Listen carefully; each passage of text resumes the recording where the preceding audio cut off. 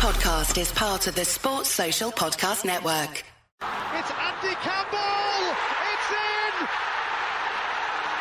Campbell comes off the bench to be a hero! A superhero! Breakthrough! It's taken a while, but it's been worth the wait for Cardiff City!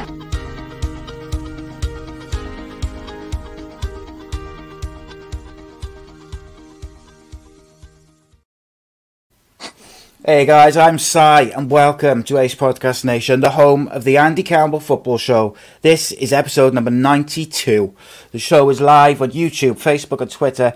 Ace Podcast Nation, your home to many great shows and series featuring top guests, expert analysts and more. So give us a follow on social media, subscribe to the YouTube channel, click that bell to get notifications every time we upload or go live. And you can get the audio version at all the usual podcast and radio platforms. And if you want to streamline the experience, then follow at AC Footy Show on all your social media platforms. And just as we do wait for the live chat to fill up on the various platforms, a big thank you to Black Diamond Sports as usual for their support around the show. They're a global sports agency representing sports stars from around the world. For more information about what they do, you can visit their social media pages and of course their website. And today's sponsor, as usual, and very proud to partner up with them, is Bespoke Financial.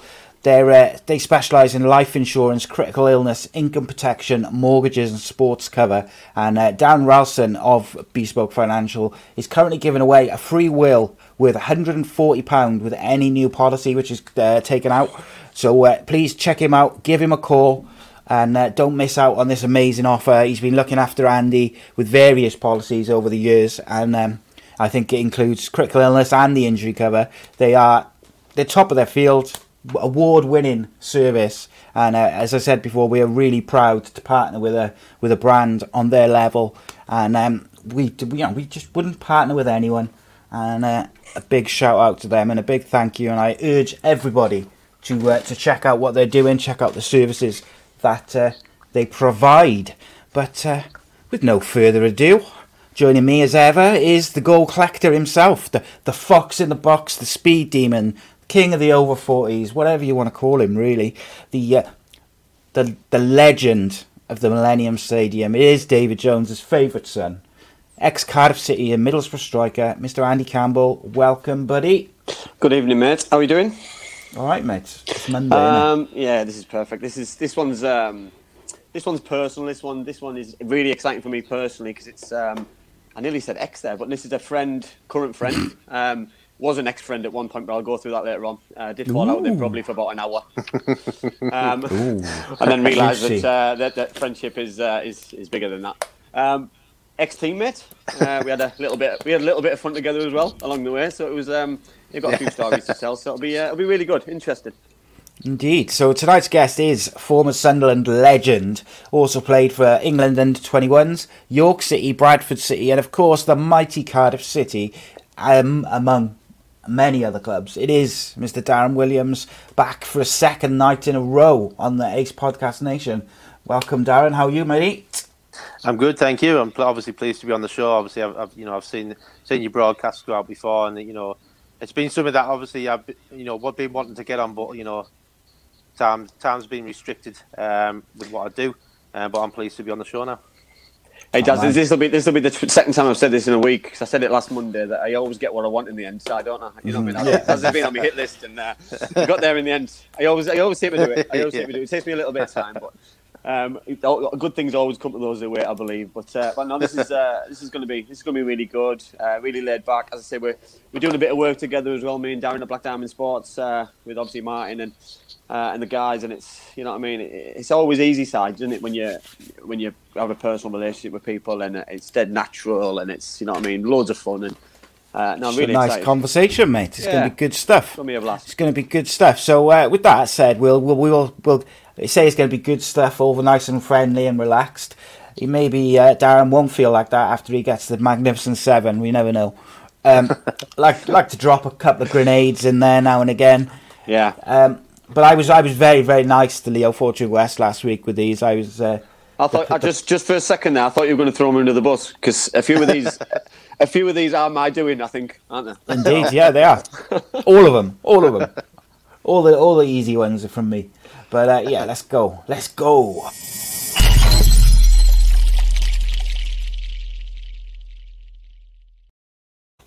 Okay, Darren Williams, the Magnificent Seven. Messi or Ronaldo? Messi.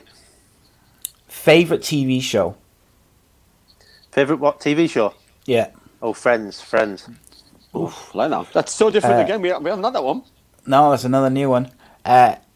Playing or coaching stroke managing? Oh, playing all day long. Angriest teammate with an example? Oh, angriest teammate, Lionel Perez, when he grabbed David James by the throat and pinned him up against the wall in the tunnel. So yeah, a very angry teammate. Was that before or after?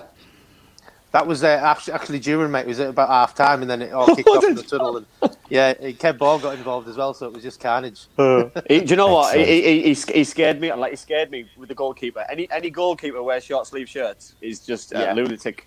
You know what I mean? So absolutely crazy, mate. I'll leave that one there. Yes. Middlesbrough or Sunderland? Horrible question. That's horrible. That's horrible. I've got to go Sunderland because I spent so much time there. Oof. Ricky Spragbia or Peter Reid? Oh, that's horrible. Oh, that is brutal. I'll give you a second to decide. But what a question, by the way, because what we're going to talk about in a couple of minutes' time is the influence that both of them guys had on your career, and I know both of them had equal, if not amazing impact. But it's a question I'm going to make you answer.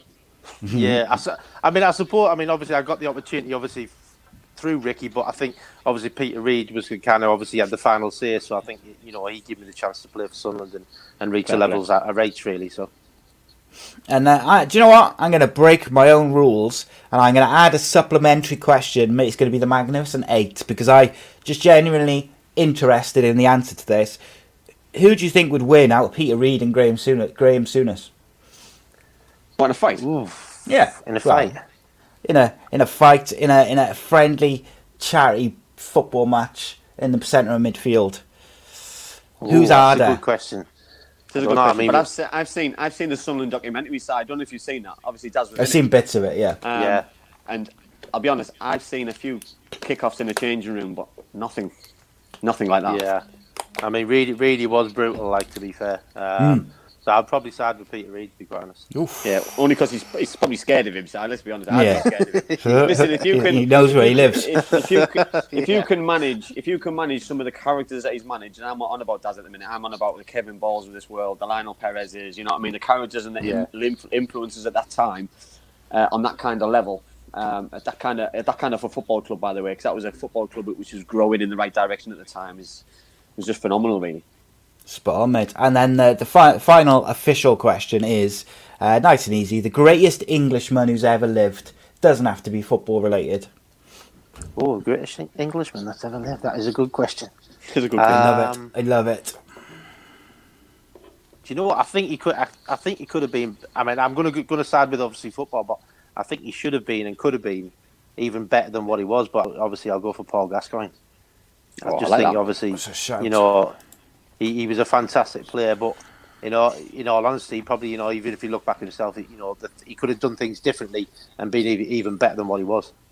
So do you think, Daz, then, if cause obviously I know you were on the show last night about mental health and things, and obviously Gaza fits in that mould in every level, I think, and addiction and things, that if he didn't have the problems that he had, how much of an influence could he have been on other people's football? Could he have been a manager? Could he have been a coach? Could he be something that he's not now within football? I think he could be. Yeah, I think he personally himself, if he'd have gone down the right route, I think he could have. He could have been a manager. He'd have been part of some team in some way, shape, or form. He could have been part of the England setup. Because obviously he was that well thought of, and he's such a fantastic player that. Unfortunately, he ended up going down the wrong route in certain departments, and probably hinders his career in more ways than one. No, I totally agree, because I think obviously I was lucky enough to play with Paul, and I seen him. I wouldn't say I was seeing him at his best, because I think his best was Yeah. Obviously Tottenham was his best, and Newcastle, and then Rangers was phenomenal. But when he came to Middlesbrough, he was still unbelievable, and he still had all the talent, and he still had the attitude. He still wanted to play, wanted to improve people. But then all of a sudden, the issues off the field were coming to a head, and it was such a shame, because you've just said there, he's a world class talent. He was such a character, and totally. I just wish that things had changed a little bit differently for the better, especially with his life. Never mind his football. No, exactly. Yeah, totally. Indeed, I can't. We mentioned Ricky Spragbia in those questions there, and I am genuinely interested because a lot of my friends are like diehard United fans. Few of them from Manchester as well, funnily enough. But they say that Ricky Spragbia and Carlos Queiroz were a massive reason why Fergie was able to continue his success into the latter years, like that period where I think when they were there, they had like a little bit of a wobble under Fergie, and then he started bringing in kind of top coaches underneath him, and I just wondered what your opinion is just of Ricky Spragbia as a coach, because I think he's got a reputation as being one of the best in the business. Ricky was fantastic. I mean, he was absolutely brutal as a youth team coach. He was awful to me, especially. But he done that for a reason. He kept me grounded really more than anything. Anything that wasn't done on obviously, you do your jobs after. I mean, it's not so much now because obviously times have changed. But Andy will tell you, we used to do jobs. You used to scrub the dressing rooms, the toilets, scrub the showers. And if any little bit wasn't done, it was down to me. So, he used to come and find me and obviously literally have a go at me. And then I got the opportunity to play, obviously for the first team, and it was Boxing Day. So I've got on in this. I got on the game. We've won convincingly. It's been, a fantastic day for me. So I'm sat there and I'm buzzing. I'm starting to take my kit off in the dressing room, and Ricky walks in and he went, "Daz, what are you doing?" I said, "I'm just going to go and get a shower, Rick." He went, "No, you've got jobs to do." I went, "Rick, I've just come on for the first team. I just want to have a shower." And then I said, "I'll come down and do the jobs in a minute." He went, "No." He went, "Stick your gear back on now." He said, "And get your ass down there now." So anyway, I'm going down to the away dressing room, and what I didn't know is one of the away team players had a massive turd in the shower on the floor. And literally, Ricky had seen it, but he come down to get me to go and pick it up. That's grounding at its finest. That's grounding at its finest. It was great. Honestly, it was minging. It was disgusting. And Ricky went, "There you go." He said, "Go and clean the showers." And I opened the door, and as I opened the door, I was like, "What the hell is that? The smell!" And it was just sat there in the middle of the floor, and he made me go and clean it up. But kept your feet on the ground. That did. Kept your feet on the ground. Jesus. 100%. And to be fair, Andy will tell you. Obviously, Neil told him this. We went to Barnsley as a youth team, and we got absolutely hammered. I think it was about 5 or 6-1. And we got back on the minibus, and we're thinking we're heading back to York to go and get on the train to go home. Ricky opened up the ground, and he made us do a 12-minute run around the pitch. We just had 90 minutes, and we just chased the ball for about 90 minutes. And then Ricky wasn't even happy with that. He wanted us to do another 12 minutes around the pitch. And then he said, "Oh, you can get on, but you've got to be back in for you've got to be back in for Sunday lunchtime." So it was just absolutely pointless. Could do with a few more managers like that now, I think. I know.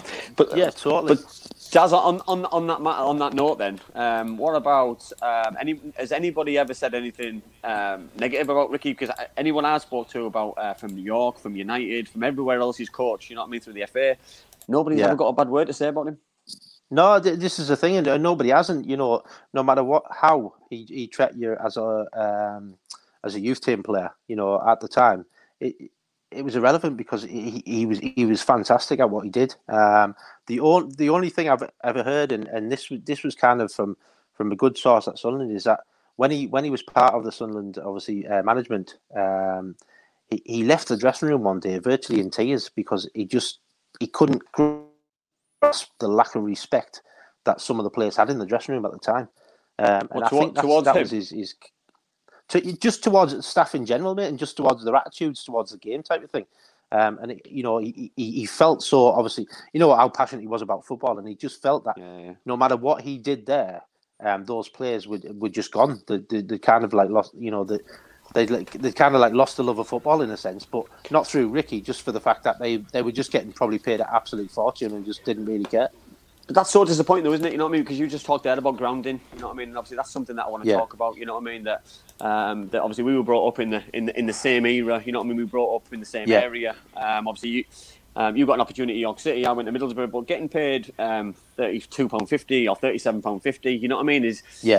Is something in itself that keeps you grounded. You know what I mean? And then doing jobs like you just mentioned, and you know what I mean. And that's going in first thing on the morning. Obviously, you lived in digs. And obviously, I want you to tell people about that. So your daily day is basically wake up in a room shared with somebody else. I'm guessing going to training, staying there all day, going back, and someone else cooking your meals for you. You know what I mean? Tell everybody what it was like and what your day was like. I mean, like I say, you know, like we've said, times have changed, but you know, the daily routine was obviously, you know, you'd wake up in a bedroom with 3 or 4 other players. You know, obviously one was your brother Neil. Do you know what I mean? Don't get me wrong, we had some fantastic times and some great laughs. Do you know what I mean? But it was just, you know, you'd wake up, you'd have your breakfast, you know, you'd head into the ground, you'd make sure all the kit was out for the first team. You know, you'd then obviously make sure all the boots were polished up and they're all ready for training. You'd take the 2 sets of boots down. You know, you didn't know which boots your first team player wanted. You know, so obviously you would carry them down. We would then head off to training with all the gear. You know, that would all be set out ready for the lads to train. You know, at times, sometimes Ricky wouldn't even let us get in the minibus. We had to run to training ground. You know, which was, you know, maybe it's 2-3 mile. You know, so you're doing 2 or 3 miles to the training ground before you even start training. Then you're heading back. You know, your first team players are obviously getting changed and showered, and you're running around picking all that kit up, ready to take it into the wash.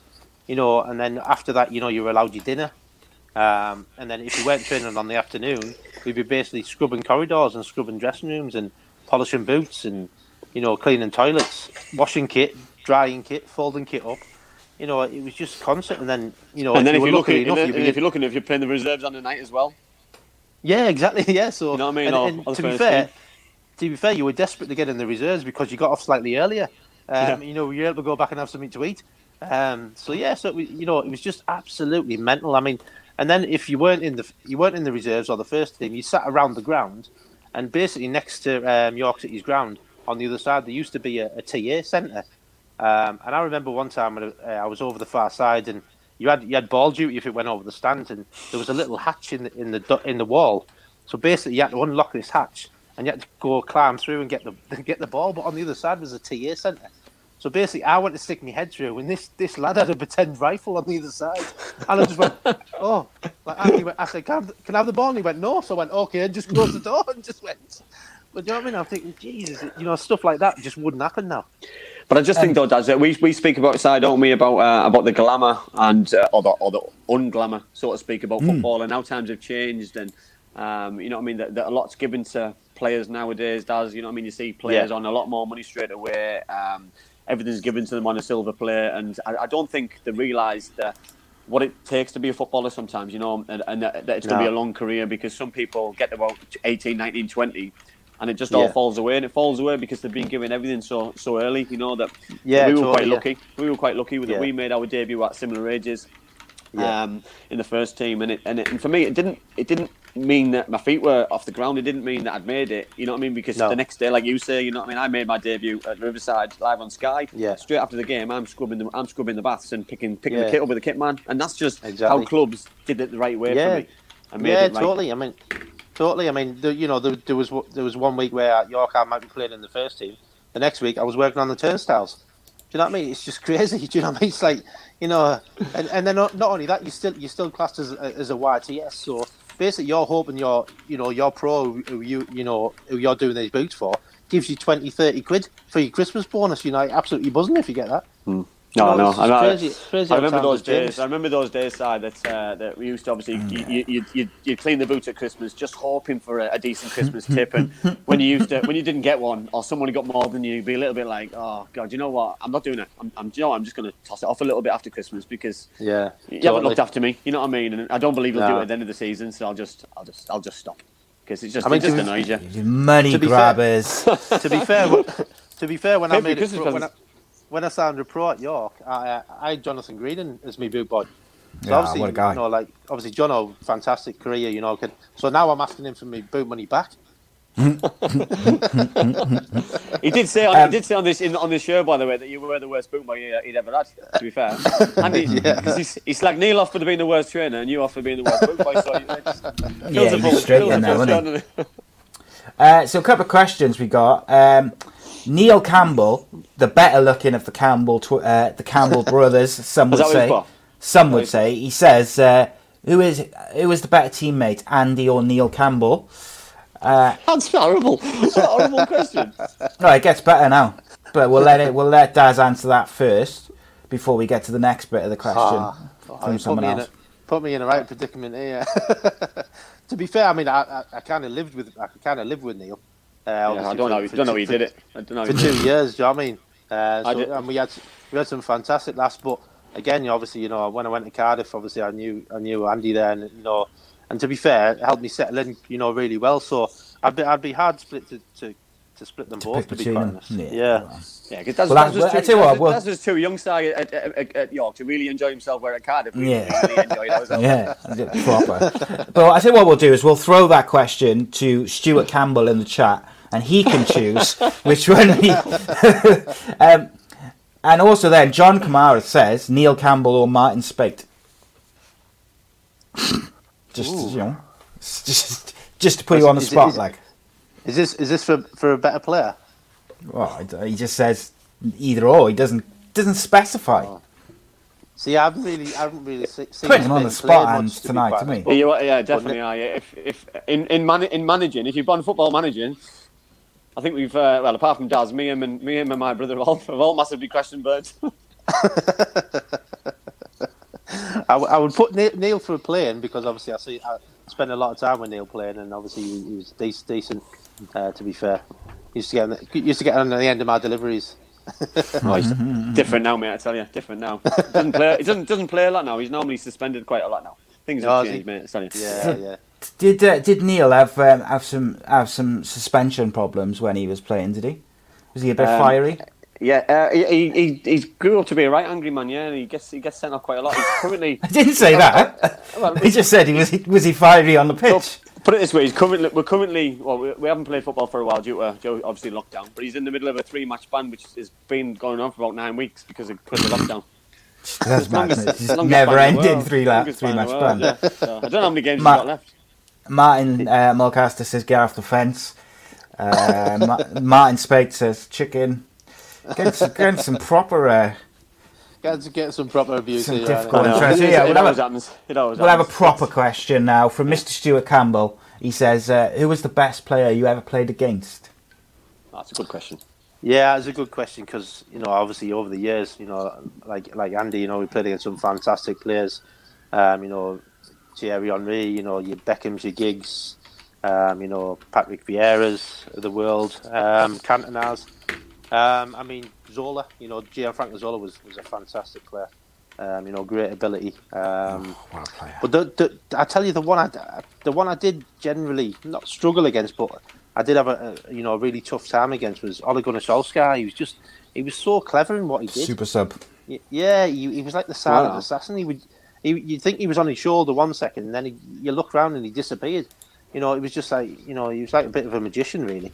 But great player, you know, great player.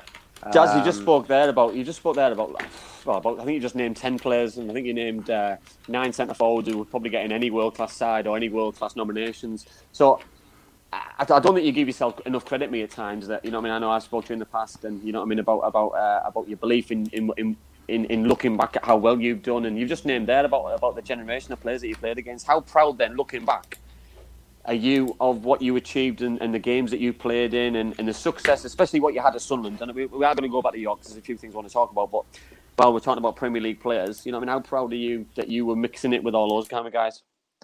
Yeah, I mean, you know, you feel honoured to take the field with these guys. Do you know what I mean? That's the thing. And, you know, you're probably right. You know, when you look, you know, it's not until you actually really look back on it that you think, do you know, I actually, you know, kind of held my own at times with these guys. You know, and these guys were, you know, were top players. And I think, you know, like I say, but then you kind of don't want to kind of blow your own trumpet or seem to be blowing your own trumpet, you know what I mean? But, I loved every minute of it, as you will have, mate. It's, there's such great times and memories to look back on.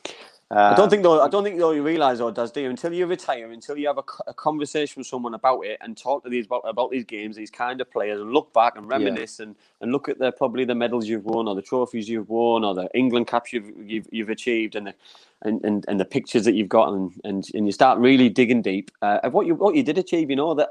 For example, you look what Sunderland achieved. What I mean, going to the new stadium at Roker Park, some of the cup runs you achieved in. The finishing the highest Premier League finish that Sunderland have ever had.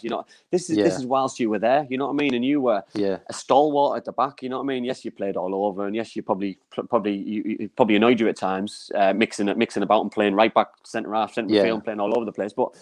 That for me is a compliment in itself that Peter and the coaching staff had that much belief in you. So how did that then feel if a manager had that much belief in you?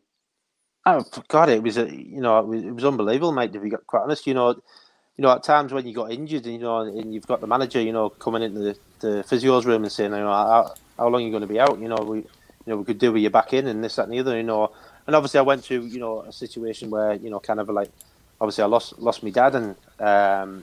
I kind of missed quite a few games, but I had Peter Reid or Bobby Saxon on the phone saying, when you're back, when are you coming back in? And and for me at the time I wasn't right, I wasn't in the right place, and I didn't want to let the team down. So basically, I was probably off longer than what I wanted to be. But it's such an honour, obviously, to have people like that who wanting you in the side and having the respect and the think to actually play you, ahead of, because obviously sometimes you're playing ahead of players that you think, well, he's a very good player, because obviously you don't look at yourself in the same type of way. No, I totally agree, and I think sometimes it's things like this and a show like this and times that I look back and I've done some research over the last couple of days and what you've achieved is phenomenal. The amount of games that you played and coming through the route and the way that you did. You know what I mean? And I'm going to go back to York in a second, but you just said something there that I just want to pick up on. And you mentioned your dad, and you mentioned so I'll look at family first and foremost. So how important was family first and foremost coming through football? Because obviously your brothers played a big part in your life, and obviously I know your mum. You know what I mean? I live near around the corner from her twice basically, because she moved around the Martin area. So how important was family for you moving forward, growing up, and in football? Yeah, it was massive, mate. I mean, obviously, you need your family's backing. Do you know what I mean? Because obviously they're the guys who are going to get you to the training or are going to get you to the games and and back you all the way. Really, we went through a lot of times at school where you know what you want to be personally, but obviously your teachers are like do this, do that, and and you kind of not rebelling, but you kind of I know what I want to do. This is the avenue I want to go down and.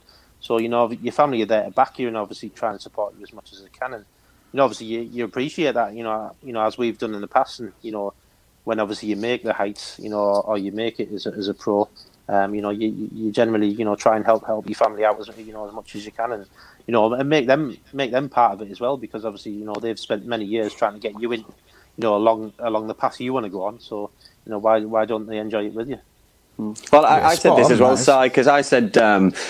if it wasn't for my mum and dad, I couldn't have travelled to play for Martin, because you play for games all over the TGFA, and then you go and sign for York or Middlesbrough. That you games every Sunday, here, then everywhere, from your Hull to Sheffield Wednesday, and then to home games and training. And if it wasn't for parents and people who looked after you, you know what I mean, that you could never be in the position what you were in. You were never given. Everything wasn't given to you. You know what I mean? That your mum and dad worked hard to give you everything what they had, and I'm so appreciative, because lifestyle and what people have is just amazing. It's absolutely fantastic. There's obviously something, a time in your life at York City, obviously I want to talk about. Obviously you spoke about making your debut and you spoke about coming down, but there's obviously one game which sticks in my head, and it's the Man United games, and you know what I mean. Tell people about that, so because being a young lad to play at Old Trafford, I know obviously a good friend of yours, good friend of mine, Nicky Peveril, obviously played in that game, and I think Nicky might have got man of the match in that game actually, because I'm sure he got a bike or something, and he put something on Twitter not so long ago. So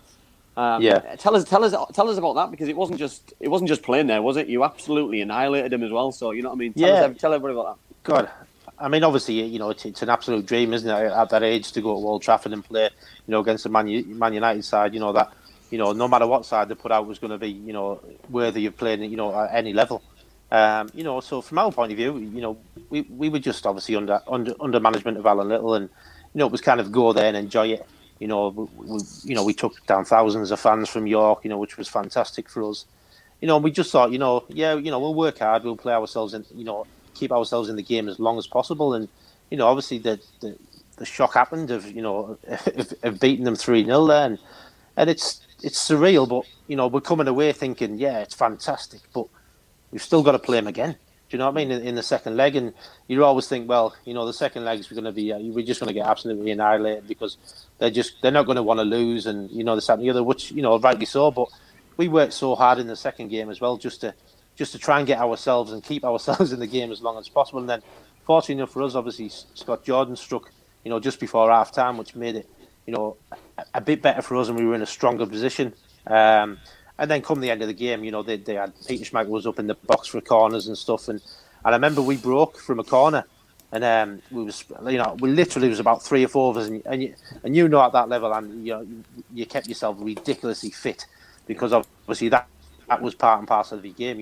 If you could work hard and stay in a game for 90 minutes, and be still as fit at the end of it, then you've always got a chance. And there was about 3 or 4 of us broke, and I remember Nicky Pevels going down the left hand side, and all he had to do was square the ball. He just had to square the ball, and he went to cross it, and he spanned it into the crowd, and we were all absolutely fuming in the middle of the pitch. But it was so close to the end of the game that obviously, and Nick he pulled up a cramp and everything, and it was just like, it was mental. But I just literally honestly remember being in the dressing room celebrating, and I didn't drink then, and literally the first team lads took us out, and I lost about 2 days.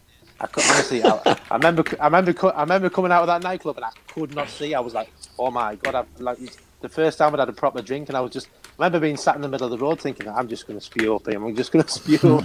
But I always knew that I had to get back. I had to get back in the digs. But the guy who ran the digs, he locked the door at a certain time, and I was stood there knocking at the door for ages and ages. And he'd come down and he opened the door and he just gave me one death stare like that. And he went, I'm going to speak to Ricky Sprazier tomorrow about you. I went, okay, and just walked past me and went to bed. I just couldn't, honestly. But these are moments, aren't you said about a dream to play at Old Trafford and dream to play against Man United. You're on about Peter Schmeichel, you're on about all the other players, and playing against Man United in one game, one off and beating them is one thing, but doing it over 2 legs for me is another thing. You know what I mean? Because you could beat Man United 5-0 and still get smashed in the second leg or the first leg. You see Man City, you've smashed 10 past teams in one game and just relaxed in the second game. And you know what I mean? It's about it's a bigger picture. And I just think, obviously I knew what was going on from an outsider because of Neil and stuff. But it was just such a proud moment because I'd met all the players, I knew the manager, and you know what I mean. Obviously knew you, so you knew Nicky, so you keep a bigger eye on it and you keep a closer look at it, and just makes you so proud because it makes you think, you know what, that they are human after all, that they can be beaten, even though they're world-class footballers and things that, and it can't be an accident. It's happened over 2 games, that you've annihilated them for me over 2 legs. You annihilated them, you know what I mean? Because you deserve to win the tie, which is the biggest thing. Yeah, I think the biggest and best feeling about that overall was leaving the pitch at Old Trafford in the first leg, and we got a standing ovation from the Man United crowd. Don't get me wrong, it wasn't packed to the rafters, but there was enough there. To just show their appreciation, the fact that we'd gone there, we'd done a job on a very good Man United side. Yeah, which is absolutely fantastic. Absolutely fantastic. So some phenomenal questions and comments in the chat, mate. Some phenomenal questions. Go on then. Let's go then before we move on to. Go on then. It's like where to start. So I'm going to read out this one because it's just very quickly. Gaz says. Fantastic episode of Mental Health and Sport last night with Daz. He said, well done and thanks for your honesty. And he said some nice stuff about me, but we don't need to know about that. But he just said basically that he really enjoyed your episode and he thought it was the best one yet, which I actually agree with. And he just said, thanks for your honesty. Donna, who always sends in superb questions, she says, apparently some Cardiff City players at the moment, if I was writing that, I would have said some Cardiff City players at the moment and don't try. Have you ever played in a team with someone who you believed wasn't or didn't try or wasn't trying their best? Do we have names, Donna? Can we name any names? 1 to 11. No, actually, that's wrong. I take out Joe Bennett. Listen, Si, we're in a position, and especially in football, that everyone's got a different style for me. And when certain players play, I can look at them and go, he doesn't look like he's trying. You know what I mean? People could have said that about Paul Merson. People could have said that about other players, because it's just the way they go around on the pitch. I remember watching Daz. I remember playing with Daz. You know what I mean? That Daz would be everywhere. You know what I mean? Because he was on about fitness levels early on. He was like a rash, so you know what I mean? Be all over you. You know what I mean? And that was from the first to the last. But some players weren't like that, and just because they're not like that, sometimes when Berbatov was like that, wasn't he? Berbatov always looked like he wasn't trying, but I think he was. Whereas, like, I look at Paul Pogba sometimes, for instance, and I think you're not trying. You're not giving 100%. Whereas I think Berbatov was. I think it was just his kind of language style. Anyone, Darren, who's kind of you've played with and you've thought, come on? No, well, I mean, Nicky Summerby. I mean, Nicky Summerby, for instance. Yeah, he looked like that, but Nicky, I'll be honest, he's honest as the day's long, and what Nicky used to say to you is, Daz, or it might have been Chris Macon or Darren Holloway, whoever was playing behind him in the right back slot, he would just say, look, I'll be honest with you now, I'm not a defender. I ain't gonna probably come back and defend, but if you win the ball, give it to me and I'll do it at the other end. Do you know what I mean? And he was just honest as the day is long, like that, and he even said, because being a fullback, obviously, like Andy said, we kept our fitness levels high and this and the other. So I like to overlap me winger. Nicky was like, don't even bother, Daz, because I'm just going to cross it. Do you know what I mean? It was just honesty. But to anybody off the field, it would look lazy. Do you know what I mean? But that wasn't. It wasn't his game to defend, and and he was honest about that. I don't think it helps as well, does it? I don't think it helps the way that people have the socks, because Nicky was one of those as well. He didn't really look like a player. He had his socks probably down his ankles a little bit. His shin pads were showing. Yeah, so totally. You already look like you don't care. You know what I mean? And totally. It's so difficult to have that opinion, but I do appreciate what Don is saying, and I do totally agree that when things aren't going well, you know what I mean? Especially if the manager's under pressure, I feel that sometimes players, they don't down tools, but they don't always play for the manager in a way whereby they're trying to save his job. They can kind of just ease off a little bit, I think. Gavin Randall asks a couple of questions. Gavla, he says, number one, who was the best manager you played under?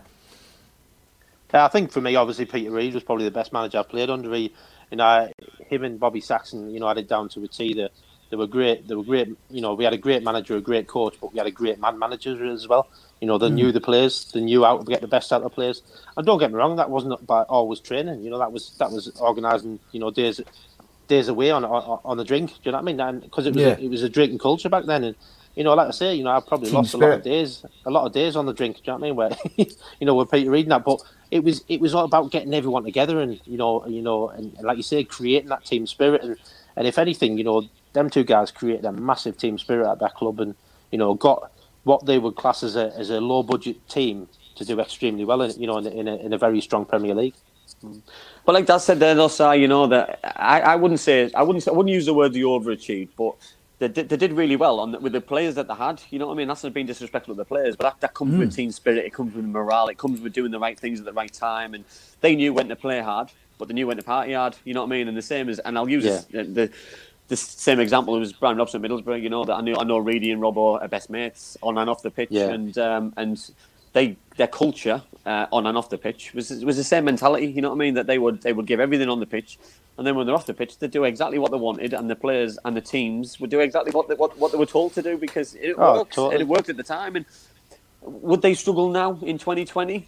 Possibly, you know what I mean? Because what would that substitute Everyone's be? Fitter now, you know what I mean? Well, it is, but what would that substitute be? Because for me, I don't see many teams together. I don't see a team. Yeah, they haven't got that team spirit. You know what I mean? I don't see that team spirit that those teams had. You know what I mean? So what would the substitute be? I'm not sure. I'm not sure if it can be. You know what I mean?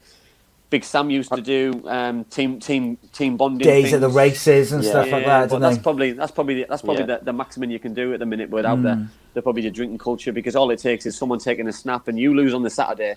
You look at a bad manager, you're putting everyone under pressure, and it just can't happen, unfortunately. Well, I mean, touching on that about Brian Robson and Reedy, I mean, they were big mates, and I remember we had a game on the Saturday for Sunderland, and we were at home. And I was going out on the Saturday night, but however, I was going to drive because we were playing on the Tuesday, and I just didn't want to, get myself in, having a good drink over the weekend. And you feel a bit sluggish on maybe on Sunday, So I basically chose not to drink on that night. So I goes out and we went to Tall Trees, and in the middle bar there was Peter Reid and obviously Brian Robson stood there. So Reid's turned around, he went, all right, Daz. I went, yeah, you Gaffer, like, you know, still call him Gaffer on a night out, you know, it's mad. But I had a half a Coke, and he went, oh, what's that? And I went, oh, half a Coke. He went, he gave me the look of disgust. I was like, what? And he went, half a Coke. I went, yeah. He went, pass it here. He went, let me. So he had a little taste of it. He went, oh my God. He went the bar last bit. He went, do us a favour. He went, just stick us a double vodka in there, will you? I went, I'm driving. I went, we've got a game on Tuesday. He went, Daz. He went, it's Saturday night. He was like, do I not pay you enough money to get a taxi home? And honestly, he got me absolutely slozzled, and I had to get a taxi home and come and get me car the next day. It's just. And I just wanted to pick up on something. Go on. Sorry, mate.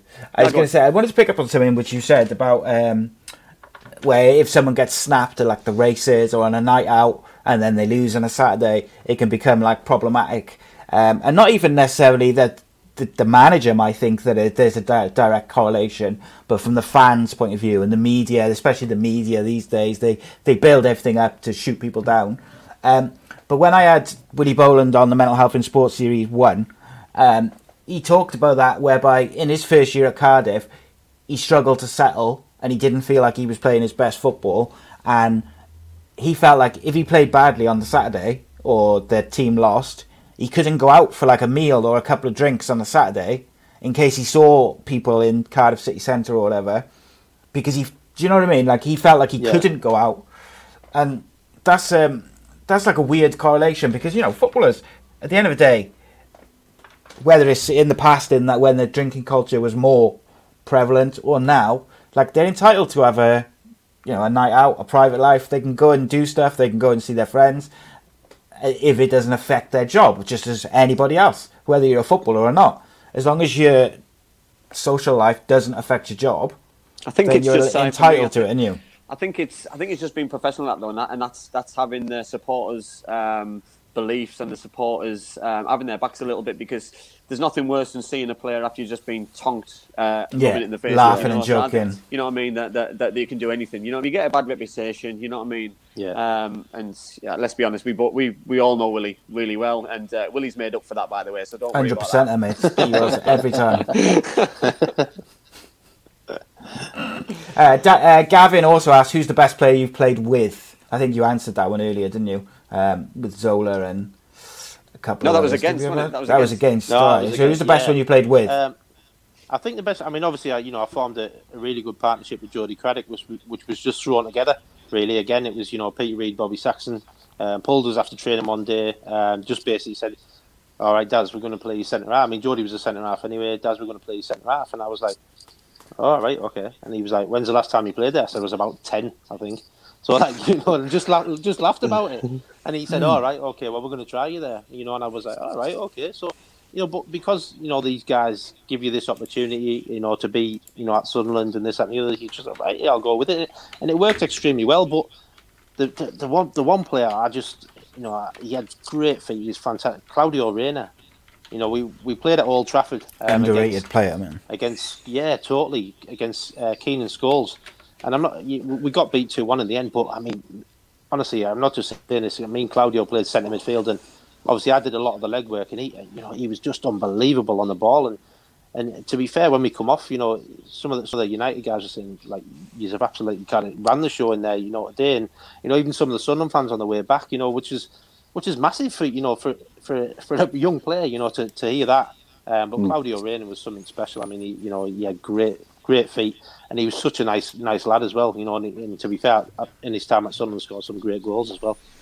No, he did as well. To be fair, he could have had a long list there, Si. You know what I mean? For me, one about your Kevin Phillips, your Niall Quinns, you know what I mean? Your Geordies, you know what I mean?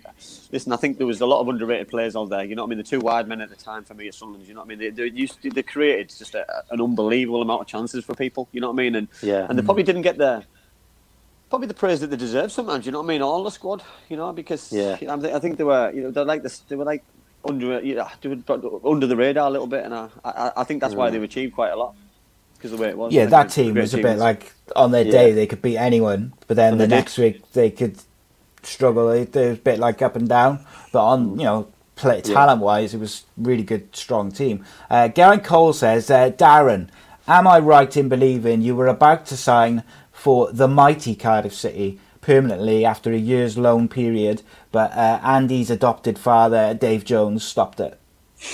I mean, it's, it was bizarre, really, to be quite honest, because obviously initially I was supposed to be going to Hull on a 3.5-year deal, and Hull were a couple of leagues down at the time, but they were kind of offering me the same money that I was on at Sunderland, which was, bizarre. It was absolutely crazy. I mean, Peter Taylor was the manager at the time, and obviously Peter had me in the under-21s and the England B team. So, it was fantastic for me, but I had a so-called, not a very good agent at the time, let's say, and he kind of messed the deal up for me completely. But I ended up being at obviously Cardiff just till the end of the season when I signed, but I was due another year after that, but Dave Jones was trying to get me on half the money I was on, which really didn't financially work out, right, because my family was still down in the northeast, and there was no plans really to move up on the back of a strength of a year's contract. So unfortunately, Dave Jones, he kind of upset quite a few people at the time, I think, in and around that time span. So in a nutshell, he's a prick. That's all we're saying. That's all we're saying. It's basically listen. Listen. We're not gonna hide behind a smoke screen with me. So you know me. I even got a comment on social media the other day about that I nailed a comment on Twitter. Well, I must be nearly 10 years ago now. I said that comment. I can't remember, but my judgment on a certain person, he didn't name him, but I know which one he was talking about, was bang on. Unfortunately, he said. Which, listen, we've all got people, Si, who we don't rub us up the wrong way. Yeah. We don't get on with, because listen. Let's be honest. You know what I mean? That I know Daz inside out, but there'll probably be people who I've upset. There'll be people who Daz is upset. There'll be people who you've upset. We're never going to be friends with anybody, and we're going to get on with everybody. And it's just the life and the times of being a person or being a footballer or being a human being. Me. You know what I mean? So there's loads of comments in here. I can read negative ones. To give you a few. I mute anything negative. Mate. I'm all about the positivity. So you know that by now. Never hear anything negative come out of my mouth. What else we got? Let's have a quick look then before we move on to something else. I'm going to just pick a random one. My favourite question every week. Gaz Cubbins says, who is the biggest knobhead you've met in football? We've had some corkers, Daz, right? And there was no holding back. I can't remember. There was one a couple of weeks ago, and I can't remember. I think we thought it was just going to get pushed under the carpet, and then all of a sudden you could see the lights go on, and he just went to town, didn't he? I can't remember who it was. It was Dimmy Constantopoulos talking about Victor Valdez, wasn't it? We both thought he was going to just dodge the question, kind of like. Just pat it away and say, I've generally met everyone who's quite nice. Yeah. And then all of a sudden, Victor Valdez is an absolute. It was quality.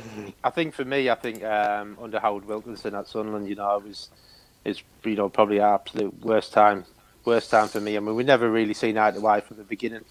I used to come into training on every day, work my socks off.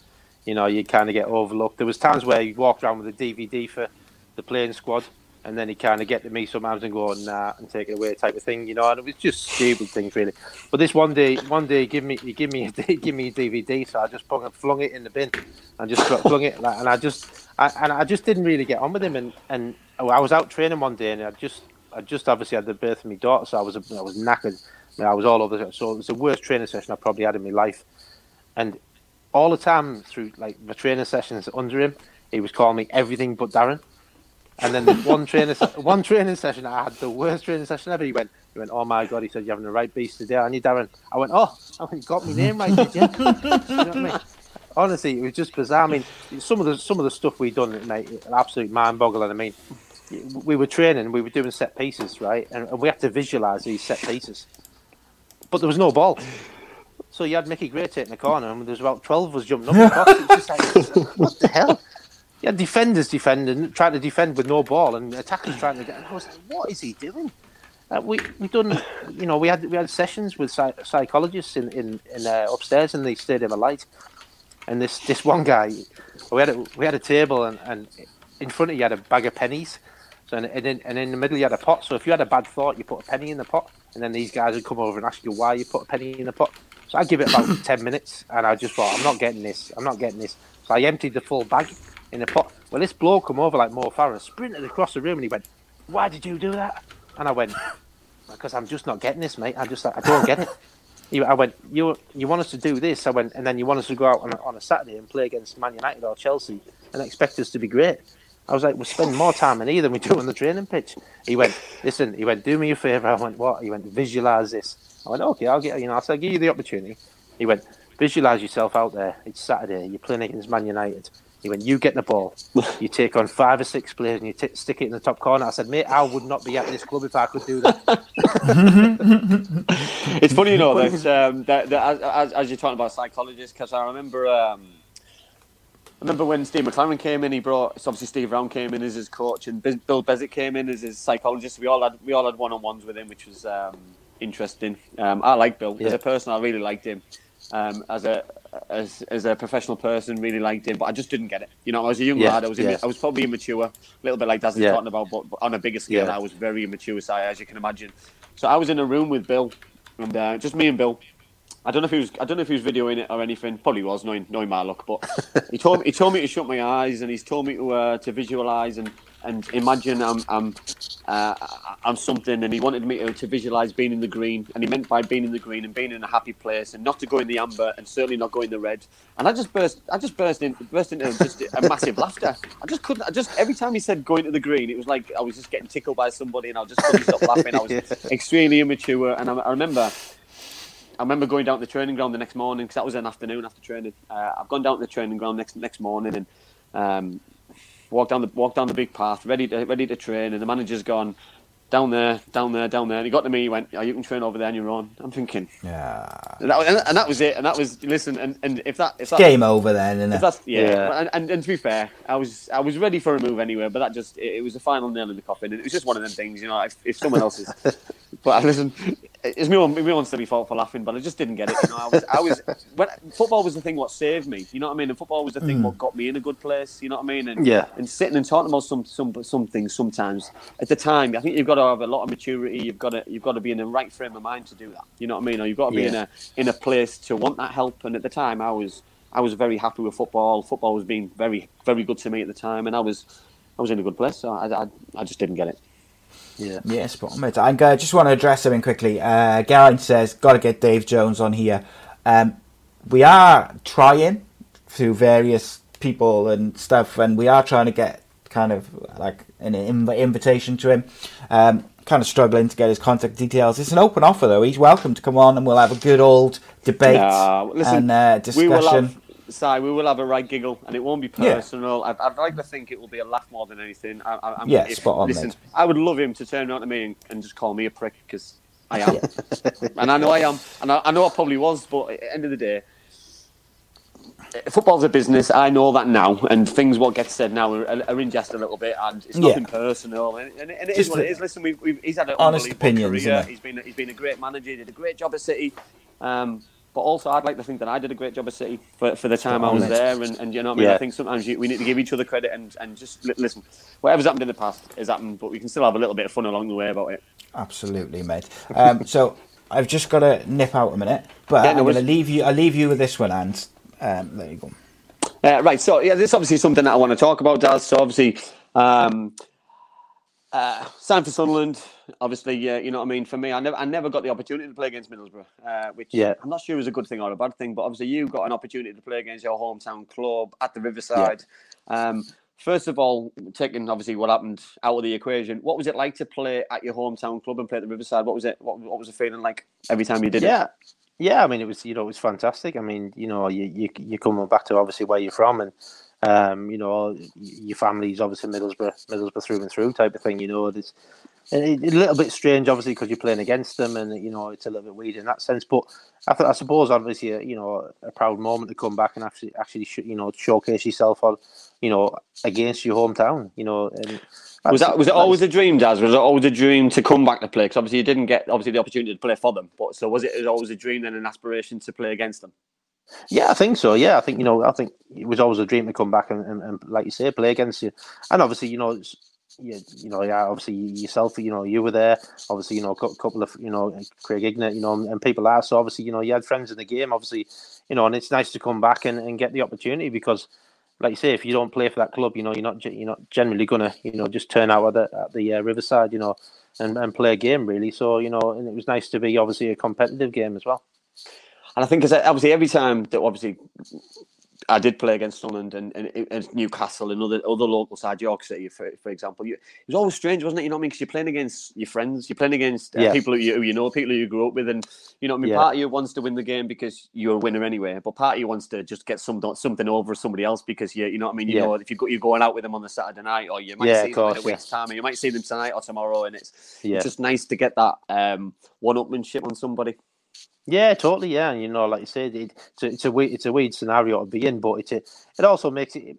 I think it makes for a good game as well. Because obviously totally it gets competitive, but it doesn't get nasty competitive. It's that competitive side where you can still have a bit of a laugh and a joke. While you might go in for a tackle and end up tangling up with each other, but it's not in any malice. It's just the fact that you're competing against each other, and there's always laughs, smiles, and giggles. Throughout the game. If you stood next to somebody, there's always the daft comment to each other. So I think it's good in that sense as well. And I totally agree because I think you listen. We're all professional people at the time. You're all players and you're all wanting to win. You're not going into the game to hurt anybody. But if there's a tackle there to be won, someone's going to come through and they're going to win the ball and more and pick you up. Yeah. And it's going to come again. And it's just part and parcel of that occasion, part and parcel of the thing. But fans expected it, players expected it, friends expected it, and I think it's just one of those things which is just amazing. But obviously my next point is obviously something happened in one of the games, and it was a quite famous moment in your career. But obviously didn't turn out probably as good as it should have in the end, But so tell everybody basically what happened anyway before we ruin it. Because obviously it's like a running joke now because I'm proud it happened at the time, but you know what I mean. But tell everybody what happened during the game.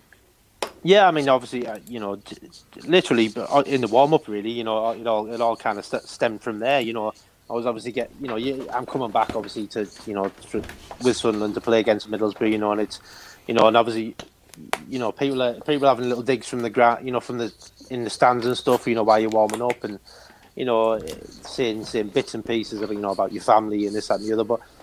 Probably not in a really malicious way, but obviously just to probably try and wind you up, this, that, and the other. But I mean, prior to that, we'd been working all week on a formation, and obviously, at the time, Middlesbrough had a great side, and we had the little wizard in the middle of midfield, Janino, who could cause problems left, right, and centre. So we'd worked all week, and I was designated obviously a man marker on Janino. So basically, we were in the dressing room. Bobby Saxton's writing the team up on the board. Obviously, the Middlesbrough side at the start in the 11, and we'd worked solidly on it all week. I was marking Janino, stick with Janino, do this, blah blah blah. So as Peter Reid's doing his talk, he can't see the team behind him. So Bobby Saxton's writing it up on the board. So Reid said, "Right, has anybody got any questions?" He said, "Nobody should have any questions because we've worked hard on it all week." And I put my hand up. And he went, "For fuck's sake, Daz." He went, "What's your question?" I went, "So, I'm marking Janino." He went, "Yeah." I said, "So, do you want me to sit next to him on the bench, or shall I just stay on the pitch?" Because obviously he was on the bench, and really turned around, looked at the thing, and he went, "Oh, for God's sake!" It's just like that. So, really, in a sense, that kind of created a situation where I had nobody to mark. Right. So I got pushed into the box for the set piece. And basically, obviously, leading up to that, obviously, the Chris Waddle crossed it. Obviously, I've got on the end of it and scored a header. But then I don't celebrate. I don't score every week, so I don't know what to do. So I'm thinking, I've got loads of stick. I've got loads of stick all warm up. So I thought, so I stuck my hands behind my ears. And probably in the long and short of it, when you think back, you think that's probably not the best thing to do. Bearing in mind you live in Middlesbrough. I know, but you say that, and I've obviously spoke to you about this. I spoke to other people about it, and you've just probably hit the nail on the head for me that you didn't score as many goals as you wanted to score. So you scored a goal in in a huge game. You know what I mean? It was a huge game at the time. It's a local derby. You know what I mean? Derbies don't get any bigger than that. You know what I mean? And basically, it's turned out to be the winning goal as well. So you know what I mean? To score the winning goal in a local derby like that, I don't know. If you didn't celebrate, you'd have got stick off the thousands of fans who stood behind the other goal. So you know, you can't really win from anybody because I just find it outrageous, really, that people. You know what I mean? If you'd have played for Middlesbrough and you're a Middlesbrough. Yeah, I don't know. I'm playing probably devil's advocate here, but I just think it's looking back, and it's all those years ago. You know what I mean? Basically, that was long story short. That was the goal what relegated Middlesbrough. Brutal. Brutal from the Middlesbrough boy. Well, exactly. But if Daz didn't score it, someone else would have scored it. Yeah, exactly. Yeah, I mean, and I think obviously after that, you know, I've had a lot of stick, and you know, the fans used to stand outside my house and chant early hours of the morning when they knew I had to be up for a game and stuff like that. But there was this one morning I came out and I had a sponsored car at the time because obviously I hadn't been at the club that long. So they give me a sponsored car, and I come out, you know, and you think all your windows are like really squeaky clean, but that wasn't the case. Well, they just smashed all the windows in my car, just gone, and I just didn't have a window in my car. It was mental. And then come like New Year, you know, I went out with family, and we were out in the pub in Middlesbrough, and my brother was out with me, and my brother had shaved his hair off for some sort of charity thing that he was doing at work, and this guy was stood next to me at the bar, and he said, "Oh, you're Darren Williams, aren't you?" I said, "No, mate, no." I said, "No." I said, "Everyone keeps saying that." I said, "I don't know why they keep saying that." And then my brother came up and went, "Daz, what do you want to drink?" I was like, "Oh." So at that point, it just all booted off in this pub, and to be fair, my brother had his cheekbone broken, but the weirdest thing is, I'd been given a riot number, like a riot van number. So on my mobile, I had this, like on speed dial, I had this number, and I dialed it, and outside it was like the Sweeney. There was just cop vans and all sorts all over the place, and they come in for me and took me outside, and I was like what? And then they said, "Right, we're going to take you back inside, and you're going to pick out the bloke." I went, "I'm not like." I was like, "No way am I going back in there." I said, "No, we'll take you in. You'll just pick him out." I went, "No," I said, "I don't want to do that." You're right. You just put yourself in a worse position. Do you know? And this is the thing, Si, you know what I mean, that we're talking about. You know what I mean? Like we laugh and we joke, and every time the goal is so many years to the day, and I put it on social media, and me and Daz had a little bit of fun about it. That's how serious people took it at the time, because you know what I mean, it's just a game, and you know what I mean, and there's always some who take it that bit too personally. I know we're disappointed that we lose games, and we or we get relegated, and we something happens in big occasions, but end of the day, it's just a game, and I wanted to win that game more than anybody, and I wanted the club to stay up more than anybody, because that football club could have won the Premier League in 3 years if Brian Dobson had got the players that he wanted to get, what was rumoured to be coming. So, you know what I mean? It's just is one of those things, and if anyone was going to score that goal, I'm pleased that my friend had done it. So it was a bittersweet moment, really, for me. Yeah, totally. Yeah. One of them, innit? Steve Owens asks, he says, "Daz, what are you doing Saturday mornings? We have a problem with defensive discipline at Middlesbrough over 40s. He's top lad, Stevie. Stevie's a top lad. Daz obviously is growing up with Stevie as well, so knows Stevie really well. And obviously, moving on, Daz, I'd like to talk to you about, because I know obviously your time, and you've only going to do another 15 minutes or so. I want to talk about your time as a manager, because I've got some questions from obviously a good friend of yours. Somebody who was at the club at Whitby Town when you were there. Obviously, long story short, wasn't it that you got offered the job as a joint manager with Davy Campbell? Once obviously the manager had left. So basically, Paul Connolly has asked, is Darren looking for a return to management? And if so, what level or what kind of project are you looking at? Yeah, I mean, obviously I love my time at Whitby, it was great. I love managing, at that level. I mean, obviously, generally, you want to try and be, in a professional club, managing or coaching at some point throughout your career. But yeah, from the level of Whitby, it was fantastic. It was some great games. We had obviously great players, obviously, including yourself, Andy, and and the team that we built, kind of at Whitby, was fantastic. And we probably underachieved for where we were really and where we finished. But I loved it. I just think, I am chomping at the bit to get back in, but I want to get back in at the right right club really, because I've done it at a couple of other clubs and it just hasn't felt right and just hasn't been right. Because sometimes people tell you kind of what you want to hear until you get into the job, and then obviously tell you can't do that now. So I want to be in at the right level and the right club. So is that what you tried to instill at Whitby? Was that like a professionalism and that professional attitude towards the staff and towards the players, so everybody was pushing in the same direction? Yeah, pretty much. And I think obviously, first and foremost, I think we needed to try and look professional. Because I think when we first went there, there was not a lot of gear. There wasn't the training kits and the and the tracksuits and stuff like that we managed to get. Obviously with the help of obviously everybody at the club. And I think if you, as a player, if you dress right, if you're in the right gear, if you're turning up, that's half the battle, because sometimes you can turn up a bit like rag-ass rovers really, and it just you just don't feel right, and the club doesn't feel right. But I think to get it in a professional sense, even if it's semi-pro, then it's half the battle.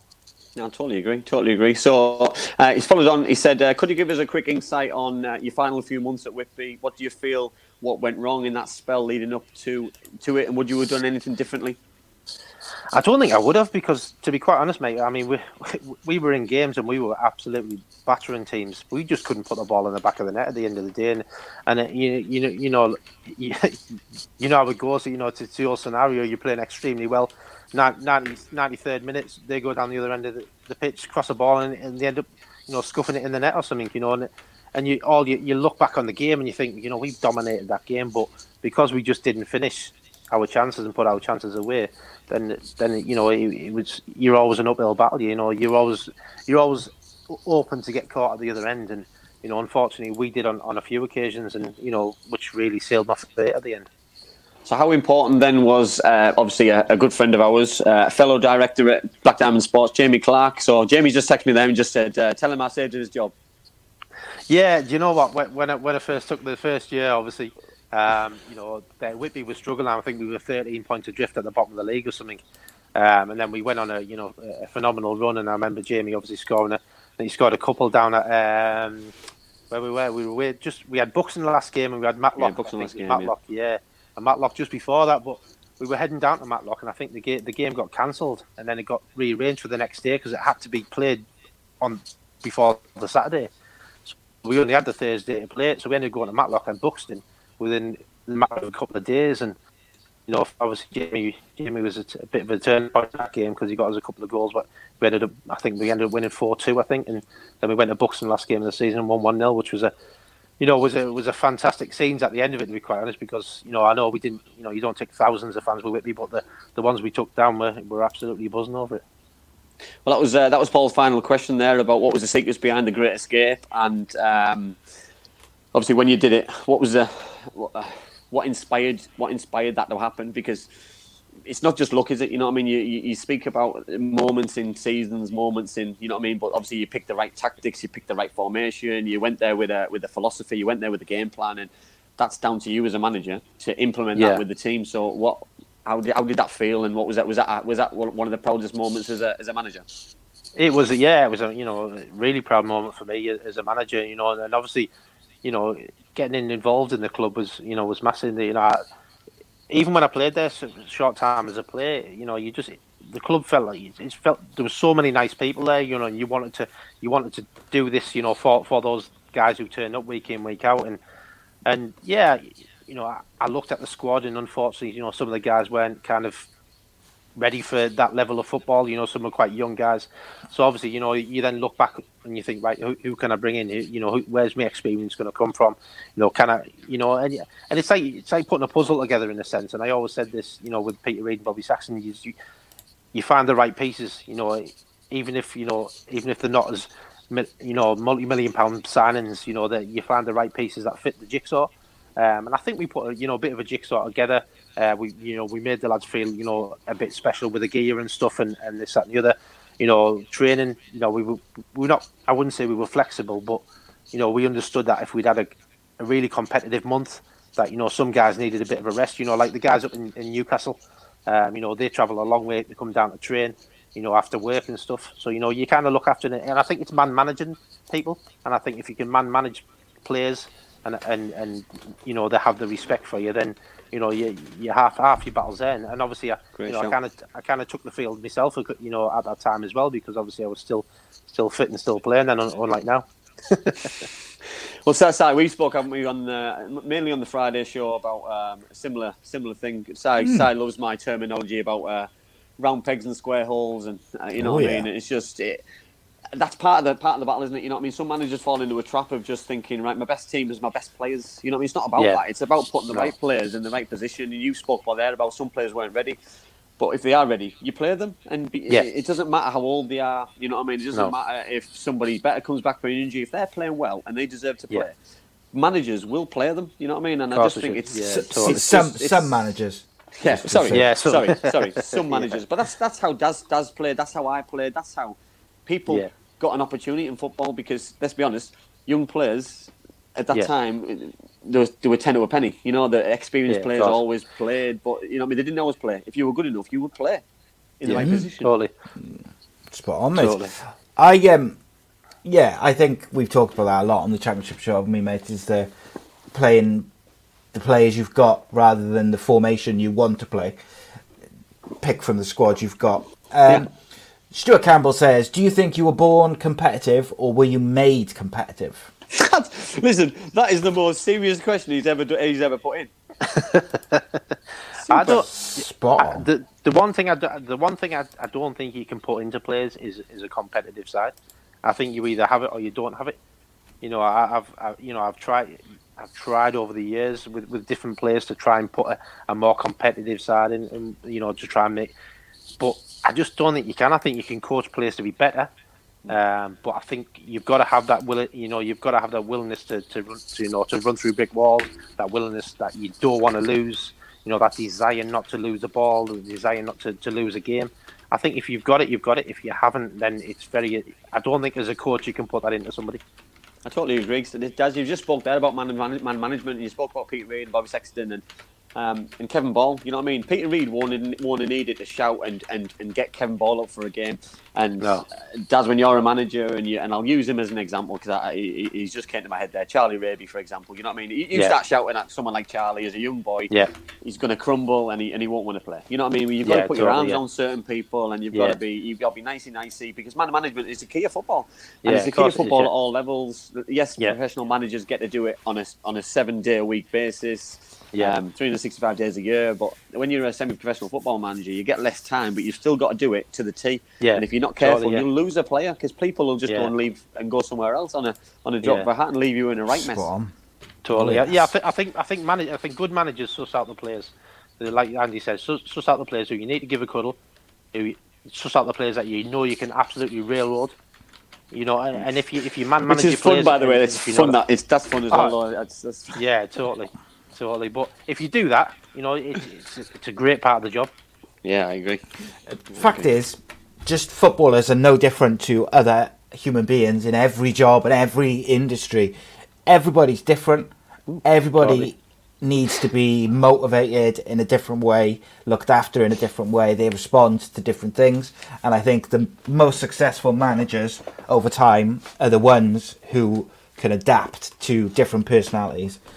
Look at, you only have to look at Fergie, managed Eric Cantona, managed Ronaldo, players who are got not necessarily difficult in terms of causing a problem in training and things like that, but difficult to kind of rein in at the right time and get them playing. And I think any manager... On that though, what happened when he shouted at David Beckham? He shouted at David Beckham, he gave him the hairdryer, a boot went flying, he leaves and he goes to Real Madrid. So Man United lost. The best number 7 they've had for a long time because he handled that situation in many opinions wrong at that time. You know what I mean? Whereas if he'd handled it differently and put his arm around him and said, "Come on, Bex, you're better than that. Look, why didn't you try this or that?" You know what I mean? But at the time, the hairdryer treatment came out and listen, and then they go and replace him with a better number 7. So listen, heavy cloud. Kelly says she just throws stress balls at her staff. You know, whatever works, I suppose, isn't it? Whatever works. Martin Mulcaster says, you can't beat a good railroad, can you, Andy Campbell? No, and I'll tell you that. So I obviously on this one. So Martin is obviously a good friend of mine. Martin was my coach when I just turned 40. I was still playing for Stokesy for Steve Todd, I think we were playing a team in Redcar. It was a cup game, it was a quarter final, and lads were coming off because they'd been on the drink the night before, and there's me, 40-year-old, running about for 90 minutes. You know what I mean? I'd covered every inch of the pitch. I was absolutely shattered. Finished the game, got knocked out of the cup. Arm laid there on the floor, absolutely shattered. Very disappointed. Martin's had his go, which was quite calm. I've had a go, and I could see him. He hadn't finished, by the way. I could see him. He's ready to blow now.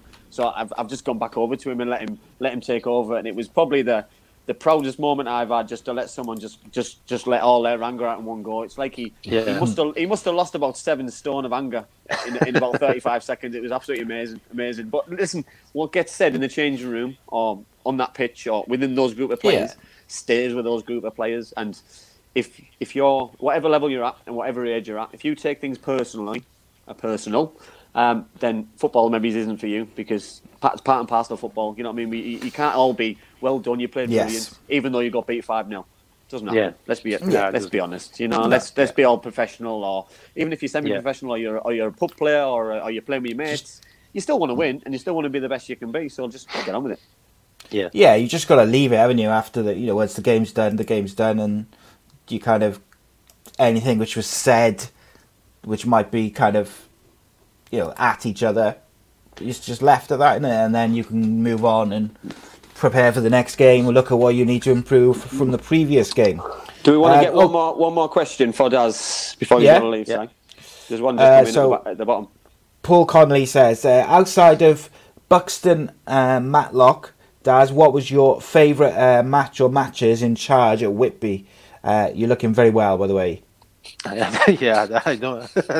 Sorry, Daz. Sorry. I'll just scroll the group chat just to see it says that me and Si are looking well as well. We always get that. Thanks, Paul. I would say one of the biggest games, and probably two of the biggest games against both teams were FC United away and FC United at home. There were always fantastic footballing games, but we went there, we went away to FC. We kind of passed them off the park. And I'll always remember that again. They had a decent following. I think they had about 3,000 at home-ish, something like that. And our lads got a standing ovation from coming off the pitch because we was that at Bury, Daz? Was that Bury? Yeah, it was at Bury. Yeah, it was at Bury, mate. Yeah, and we absolutely bopped them off the pitch. And then we played them again later in the season at home, and we beat them again. It was a bit more of a scrappy game because we took a lot of water on the pitch, so it became a bit more of a scrap. But down at Bury, the pitch was perfect. But our guys moved the ball extremely well. And like I say, to come away from a place like that and get a standing ovation, like I've said before in my career, was fantastic for the lads. But Daz as well, though, on top of that, though, that they had a massive budget, they had a big following. You know what I mean? You just said there, 3,000 fans at home, which generates its own income straight away. And they always took about 700 to 1,000 to every away game. Yeah. Whitby, they loved it because they could stay over for the weekend. Yeah, exactly. Yeah. It was always a nice game every time I played against them. You know what I mean? They had a good manager in place at the time, and it was always a nice club to play against. It wasn't an intimidating place to go. It was always enjoyable. I really enjoyed it. Good club, really good club. Yeah, really good and you knew you were going to get a decent football game that was end to end.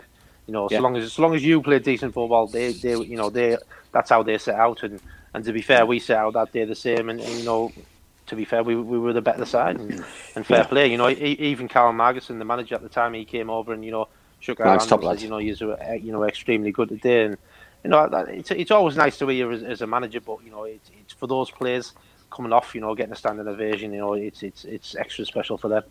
He's a top manager, though, isn't he? And when you do that, and when you play against those, it's mutual respect. You know what I mean? At any level, totally. But it's nice to get it. It's nice to get up to someone like him because he's brought the club to an unbelievable level, which is great. Totally. Great. But Daz, listen, thanks for your time, mate. It's been an unbelievable show again. Some of the questions, the comments, it's a credit to you. I said at the start, I said it halfway through. I think that. I don't think you realise sometimes how much that you've achieved, some of the things you've done in your career, some of the players you've played against. But for your country. We haven't even touched on playing for your country, which is another unbelievable achievement in itself. But you should be. Yeah. You should be extremely proud, mate, and it's a pleasure for me to call you a friend and a teammate, and it's just absolutely fantastic, mate. No, thanks very much. Appreciate you having me on the show, and obviously, like you say, mate forever, mate. Even regardless of what went on at Riverside. Top man. Cheers, Darren. I've never held a grudge, by the way. I like it. It's been that. Yeah, it's great, isn't it? If it was the other way around, he wouldn't have spoken to me. Yeah, I don't forget. I remember when you scored against us as well, mate. Exactly. No worries.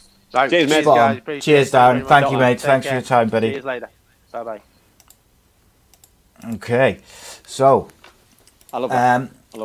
Just before we finish off, then we're going to finish off with a free-for-all of questions. We'll do some any other business.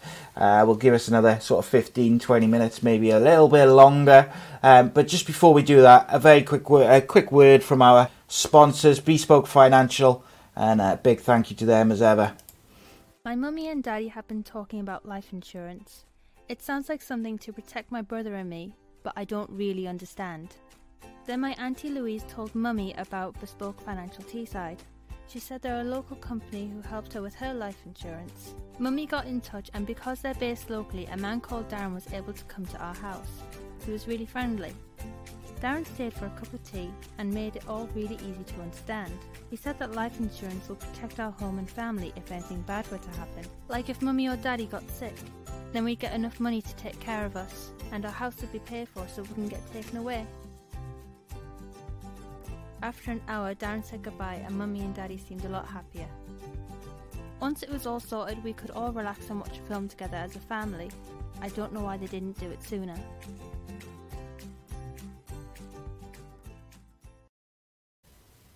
Yeah, Bespoke Financial, we thank them for sponsoring the show and all their support around the show. Of course, as I mentioned earlier on in the show, Darren Ralston is giving away a free will worth £140 with any new policy which is taken out. So check him out, give him a call, check out their amazing offer because they are top quality with award-winning service. So check them out and tell them that we sent you to come and check out their services. So, Andy Campbell, we did not do any other business at the start of the show. No. So, I'll let you go first, and let's get stuck into some football stories. Is that while you think of yours? Yeah, I still can't decide. Right, listen, I'm going to talk about something which I got a little bit of stick over the weekend on social media about something. I know. I was very disappointed. Obviously, something happened over the weekend in the Middlesbrough game. I'm not sure if everybody saw it, but Mr. Tavernier took a penalty against Norwich City and unfortunately kicked it twice. The ball went in, so the referee cancelled the goal, and in my opinion, rightly so. In many supporters' opinion, the goal should have been given. And then obviously the day after, it was Fulham against Everton. Carvalho double kicked it again. This time the ball went over the bar. Referee obviously would have given a free kick, I'm guessing, but obviously give a goal kick. And obviously to happen twice over a weekend is very surreal, which is very strange. It's nice, a bit weird. For a long time. I reminded quite a lot of Middlesbrough fans side that when Middlesbrough won the Carling Cup at the Millennium Stadium, that Middlesbrough scored one which shouldn't have counted when Bolo Zenden kicked it from one foot to the other in a major cup final. So, you know what I mean? Sometimes it evens itself out over a lifetime. And for me, I know Middlesbrough fans were very disappointed with the way the referee handled things during the game. But in that moment, for me, in my opinion, I think he got that decision spot on. I thought it was fair. If that was the other way around, I'd expect it to be cancelled as well. So I don't know. You know what I mean? It's a difficult one. And people were saying to me, I'm not a Middlesbrough fan, I'm a Cardiff fan. I'm a football fan. I am a Middlesbrough fan. I am a Cardiff fan. And I want things to be fair. I don't want to get a goal which shouldn't be given. I don't want to. Yeah, listen. If Diego Maradona was English and he scored his handball, I wouldn't be singing about it. Well, Craig Sullivan just did it. Just said, didn't David Beckham do one? I think it was against Argentina, wasn't it? A penalty in the World Cup or something like that. He did like a double kick slip. But the thing is, mate, it's not a goal, is it? Like that's just it should rightly be disallowed. Like if it's kicked twice, it's got to be done. I just think Yeah, I'm not having it at all. I just think there's no nothing you can do about it. You know, it's if you kick it twice, it's not a goal, whether it's accidental or not. Following on from the penalties, I saw Ian Wright said on Match of the Day, I believe, that he thinks the style of penalty which Fernandes and Jorginho use, where they kind of stutter up and then they do like a jump, don't they, as they hit the ball. He said that he thinks they should be banned outright, and you should have to just run up and take it. No kind of stuttering. Yeah. Well, do you remember John Aldridge years ago? John Aldridge started it. John Aldridge used to run up to it. He used to stop, and he got away with it every time, apart from once when he completely stopped. You know what I mean? And for me, Lyle Taylor, you've got Paul Pogba's done it. You've got obviously Fernandes. You've got other players. They run up straight to the ball, run up really slow, jumps in the air, because you can't. That's still a moment. He's still moving. You know what I mean? For me, it's still moving. I don't think you can have a problem with it. For me, it's run up to the ball, it's stopping still, letting the goalkeeper dive, and then doing it. I think is different, and shouldn't be allowed. But I think in terms of players and Carvalho, Tavernier at the weekend, that they're trying to wallop the ball as hard as they can, so they're slipping because the foot's going, and it's you know what I mean. I don't know. People are complaining that the both players shouldn't have taken it. You know, the problems that Fulham have had this season with penalties over the last couple of weeks is terrible. Speaking of nightmare penalties, mate, did you see the one, the Orlando City thing? Reece has just said about it on the YouTube chat. So Orlando City were in a penalty shootout. I forget who it was against. And I've seen it. Their keeper was already on a booking, and the penalty shootout's gone, and he saves a penalty, but he comes off his line. The keeper gets a second yellow card for coming off his line in the shootout. Gets sent off, so they line up a new keeper to come on off the bench. Referee says you're not allowed to make any substitutions because the game's over. So they have to put a player in goal for the shootout, and I think the player then went on and saved it and won the game. But I didn't even know you could still have players sent off in a penalty shootout, to be honest. It was comical because there was loads of events with that. So what happened was, obviously the goalkeeper had saved the penalty.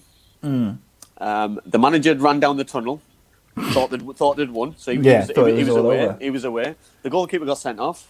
They brought a sub on. The goalkeeper stood in the goal, and the sub goalkeeper stood in the goal. He's then obviously being replaced by a player. The goalkeeper saved the penalty. The ref told the team who the outfield player saved the penalty. He was told that they'd won the game. So they all celebrated. But then they had to score a penalty to win the game as well. It was just an absolute disgraceful thing. Shambles, mate. Just a disgraceful shambles, isn't it? Yeah, it's a mess. It was a mess. Let's just say that. But so my any other business is, it's not from the Premier League. It's not from the Championship. Not from America. It's from Spain. I've forgotten his name. Not Spain at all. Nicolas Pepe of Arsenal sent off for headbutting Leeds defender Alioski in a fiery 0-0 draw between Arsenal and Ellen Road. What did you make of that? Did you think it warranted a red card? Would you be fuming as Mikel Arteta was with his player? I would have been fuming if he hadn't got sent off. So I would have been fuming with him. His reaction, he was off the ball, wasn't it? Yeah, he pushed the lad in the first place, and then the feud carried on. So he kicked out again, and then obviously the player turned and pushed him. So then he headbutted him, or used his head to push him away. You know what I mean? So for me, it could have been any of the three occasions he could have been sent off, and he got away with the first one. He got away with the second one. For me, I also blame the rest of the team. So if someone saw the first one, you grab him away and get him away because you know that he's going to react, he's going to carry on reacting because you know that the Leeds United player has got him now.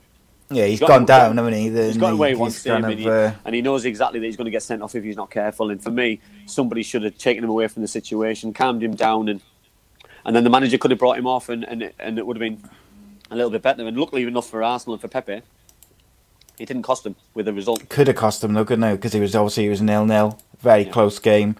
I don't know what these players are doing half time. Really pathetic. No, I listen to that. It's a 3-game ban. You know what I mean? I just don't understand it. You know what I mean?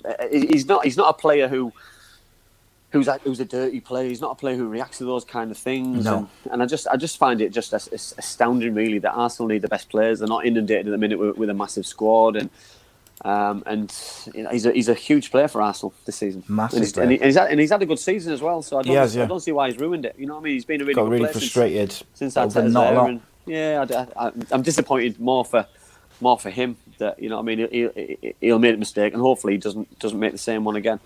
We've all been there. We've all been there.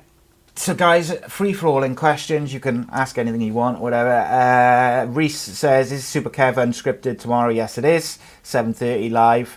It should be good. The first one was very entertaining. We talked about all sorts of random stuff. There was another question somewhere. Where's it gone? Garen Cole says, Andy, the City shirt behind you that you've got framed, what is so special about it?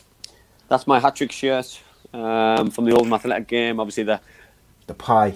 Biggest victory in my career during a game. Yeah, the pie. And if I move that there, where is it? Oh, so there's the match ball. The ball. There's the match ball, and just next to it as well, there's the replicated boots from the Millennium Stadium as well. So big moments and things that for me, which I cherish massively and I appreciate. And when I was talking to Daz there about you don't realise, but until you have a conversation with someone about football, and I look at trophies, I look at things, and I look at all videos, DVDs, and things what people put on social media, and just appreciate what I've done in my life and what I've done in my career, because the things what people can't take away. And obviously, the shirt behind me is a moment in my career which, you know, I mean, it's not every day that you get thrown a pie hit you in the face during a game. Yeah, spot on, mate. Have you got anything from the Millennium Stadium game? Memorabilia. I've got my football boots, which have never been worn since. Excellent. Sam got me the same boots, moulded in gold, which I've still got as well. Yeah, amazing. You have to show us that one week. You have to get it out, and yeah, they're just in here. So yeah, you have to get your camera. You have to get your camera, and we'll do a little video of Andy Campbell's memorabilia. Were you one for like swapping shirts with players after the game and stuff like that? Well, in Middlesbrough we weren't allowed. Brian Robson was quite against it. He saw it as disrespectful to Middlesbrough's fans and things, and he'd never done it apart from international level. So we didn't do it, which was fine. Everyone for me. does it these days, don't they? Do it, and I would have liked to. Looking back to some of the world class players I've played, I would have liked to do it. Everyone does it these days, don't they? Like every game, they swap shirts seemingly, but. Yeah, I mean, some of the players you played against over the years, mate, you've had some cracking shirts. Is there like one player which you've met over the years, like through your career, during your career, where you were a bit starstruck? I missed that. I couldn't hear that bit. That bit. Say that again. Was there ever a player which you like played against, or you know, in the same squad or whatever, where you were starstruck? Biggest player you've ever met, I guess. Missed that again. Biggest player you've ever met? Let me say that again, see if I can hear now. Biggest player you've ever met? Starstruck? Let me log. I'll just be 1 second. I'll log out and log back in. Yeah, all right, buddy. Right, guys, send us some questions then to finish us off. We're going to finish off. But in the meantime, let me tell you about what's happening tomorrow. Tomorrow is Super Kev Unscripted, episode number 2. We are going to be live at 7:30. Me and former Cardiff City legend Kev McNaughton. We're going to crack open the red wine and we are going to talk about whatever comes up. We've had a few subjects sent in already, a few recommendations for the top 10 list, so we've got that to go with. And of course we have the Mental Health in Sport show on Sunday and a few other bits and bobs. Mr. Campbell, can you hear me? Yes. Excellent. So I was asking you, was there ever a player you were kind of starstruck by, or like, who's the biggest player you ever met through your footballing career? Probably a big moment for me was we played at Man United at Old Trafford. Obviously, Dad spoke there about playing at that theatre of dreams. It was unbelievable. We played Man United this one Saturday afternoon, and we were doing all right. We were drawing 0-0. I was having a good game. I was playing left midfield against David Beckham. David Beckham was on the right. Gary Neville was marking me, and I was doubling up basically as a second fullback just to stop David Beckham getting the ball. But long story short, last minute he got the ball. He cut inside, unleashed a decent shot, which ended up in the bottom corner. We got beat 1-0. Obviously, very disappointed. We went in the bar after the game. We sat with our group, and David Beckham asked me to go over and sit with him and his girlfriend at the time, which was obviously a Spice Girl. He bought me a drink and just told me how well I played and told me that to keep going, that he found the game very difficult and I defended really well, and give me some advice what to do the other side, which was great. You know what I mean? Because obviously I didn't really play an attacking game. I was doing the job for the team, which was good if we'd got a result, but it was frustrating as well because I was so tired. I'd done loads of miles during that game, but it was nice to be told by somebody who knows football that I'd played well and done something really good. And just that he took the time to tell you, mate, as well, isn't it? Do you know what I mean? Yeah. He didn't have to do that, really. And that's respect side for me. You know, it's happened a couple of times that you have it's a mutual respect about people that, you know what I mean? He didn't have to have a conversation with me. Neil Ruddock's done the same thing to me when I made my debut at Anfield, and it's just an unbelievable feeling that people appreciate because they don't have to say it. You know what I mean? They can just think, he's another young player. There'll be another one next week, and they can just move on. You know, but with you being English, I think David saw hopefully some potential which might have helped within the national team. Hopefully, moving forward, which obviously didn't happen, but it was nice to know. Spot on, mate.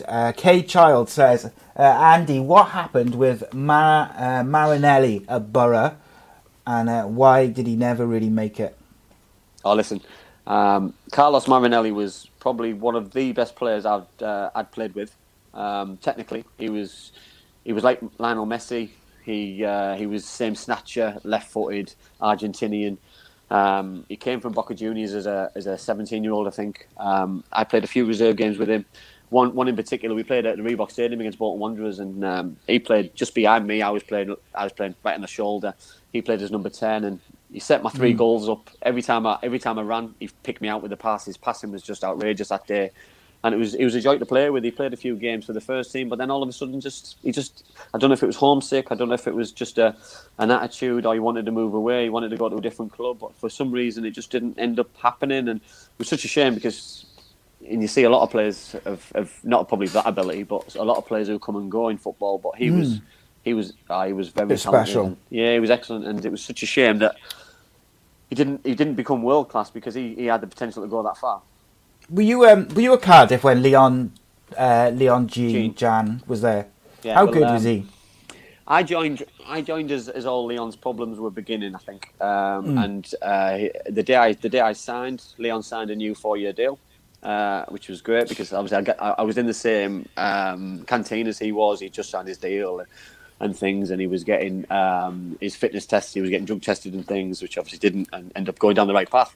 But listen, he was very special. He was going to be the next big thing out of Wales. He had football was the only thing what was saving him though, unfortunately, and with a bad background and probably bad people advising him and friends around him, he unfortunately went down the wrong path. And when I'm on about talent, I'm on about ability and raw ability and pace and power. This kid had a lot. He had a lot, and I think he'd been at QPR and came back to Cardiff, and he was extra talented. And I'd played a reserve game with him just to get some fitness up, and he was just different class. He was really, really good, really, really strong, and football looked easy for him, and you could see that he was going to be an extra talent. And obviously, the way it finished for him and the way that his life's gone is just it's heartbreaking, really, because someone who has so much talent, you know what I mean? It's wasted because people would give the left leg to be a footballer at times and give anything to do it, and you know what I mean? He had it in his hands and basically give it away. Yeah, sort of player people pay to watch as well. Do you know what I mean? Like that pace, like Risa said there, pace, power, flair, everything. He had you on the edge of your seat. Magical. And players. So when you watched him play, you would be in awe of what you watched. You thought, Jesus, how's he done that? How's he beaten seven players? How's he? And then he's laughing and joking and then do it again. He'd do it again and he'd do it again. He was very talented. Lee Jarman was another one who was very, very good and never quite lived up to the potential for one reason or another. Yeah. Paul Connolly says he got to hear the story about Hendonsford away with Bob Scaife at half-time. Kenny Bolton mentioned it a while back. So you're gonna have to fill us in for us not familiar. Fill us in from the start. Bobby's a good friend of mine. Bobby took over. This was Bobby's first time as a caretaker manager. From I think Harry Dunn got the sack during the week. So Bobby took this game. It was an FA Trophy, so it was a huge game for the football club of Whitby at the time. So we went down to Hendersford. Bobby was a manager. We were getting beat 1-0 at half time. We weren't playing very well. We came in the change room expecting Bobby to go nuts and to shout and scream like he would as an assistant manager, but he didn't. He came in, he stood in silence, and then we were a little bit worried because this wasn't his normal thing. Bobby then went in the showers, where his clothes and everything were. He grabbed a sledgehammer out of his bag, stood in front of the players, and threatened everybody with it. And then we went out in the second half and we won 2-1. And I think I scored the winning goal. I scored the equaliser. I scored one of the two.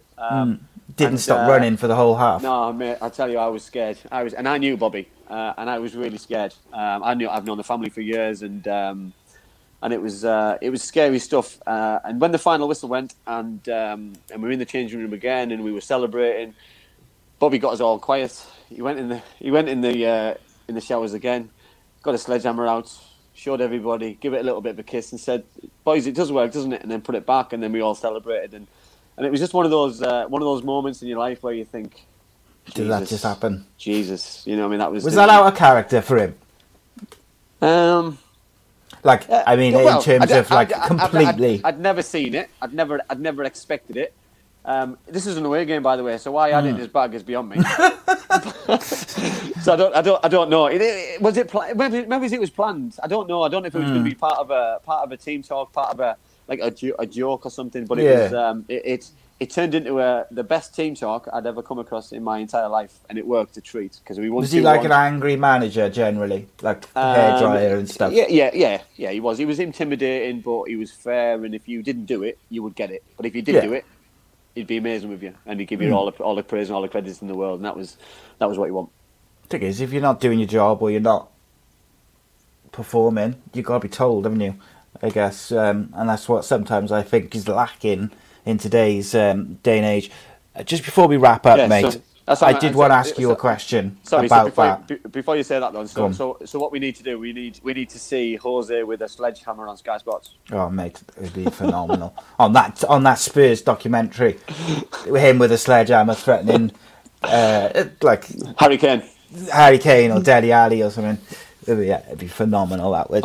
So I did want to ask you. I know it's not a championship show, but as soon as we got like a bit of time, I want to ask you about Neil Harris's comments over the weekend, because oh my days! Just for anyone who doesn't know, and just to remind you, I'll give him a little reread.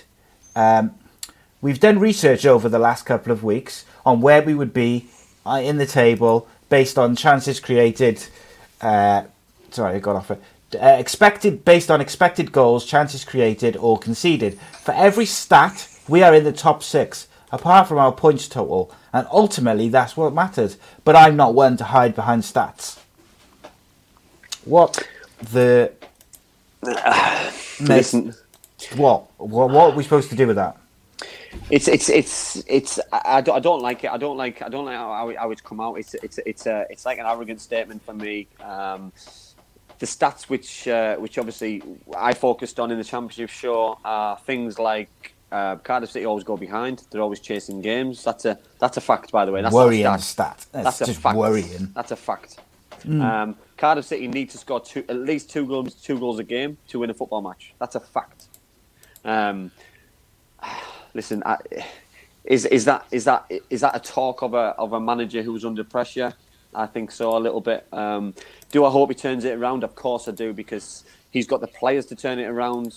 But like Donna alluded to a little bit earlier on, has he lost the dressing room a little bit? Has he lost the players? That will obviously come over time. And if the club believes he has, then they'll have to look past his new and they'll look for somebody else, because I don't like to see managers lose a job. We've said this on the championship show.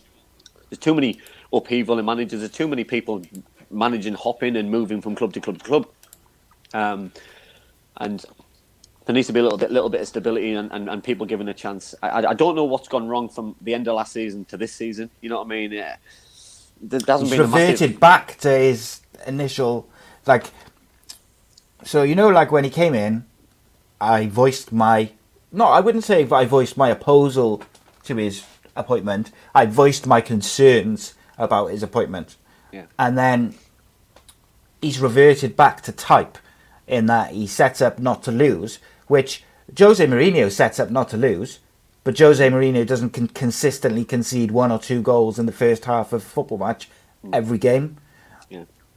One thing I'll give him credit for the weekend, Si, is he went 2 up front again at the weekend. He had Gratzel and Kiefer Moore up front. But then they didn't put any balls in the box. So yeah, I agree, but you can't just do it for one game, Si. You know what I mean? If you're playing a style of football, you've got to have the players doing the same thing repetitively over and over again, week in, week out. So if you're a winger, normally you've only had one target man in the box. But now you've got 2. Or this week you've got 2. So next week you might only have 1 again, and you're putting balls in the box. You've got to have a style of play, and the style of play has got to be consistent and regular and the same all the time. And for me, got to suit the players you got, mate. Yeah, I would keep them up front, give them 5, 6, 7 games, and see what happens. And the more games they play, the more goals are scored. Gratzel will get sharper. His fitness will get better. He'll get better in front of goal. Because at the minute, with him coming in and out, he doesn't know if he's coming or going. His confidence will be very low. He won't be match sharp. He won't be firing on all cylinders in front of goal. His fitness levels won't be as good as what they need to be. So at the minute, Kiefer Moore's getting all the plaudits because he's scoring a goal here and there, and obviously playing for his country. And at the minute, Gratzel's working his socks off when he does get his opportunity, but doesn't get the rewards. Yeah, like for me, and I might get some stick for this. I think Murphy's got to play. He's got to play, not just for one game, and then when he doesn't do it, take him out. He's got to play 5 games on the bounce from the start, give him the ball, and tell him his job is to get past the fullback and put the ball in the box.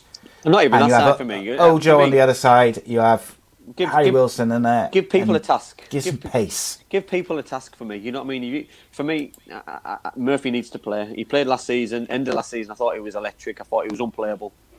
I thought he changed us last season. I agree. Didn't he?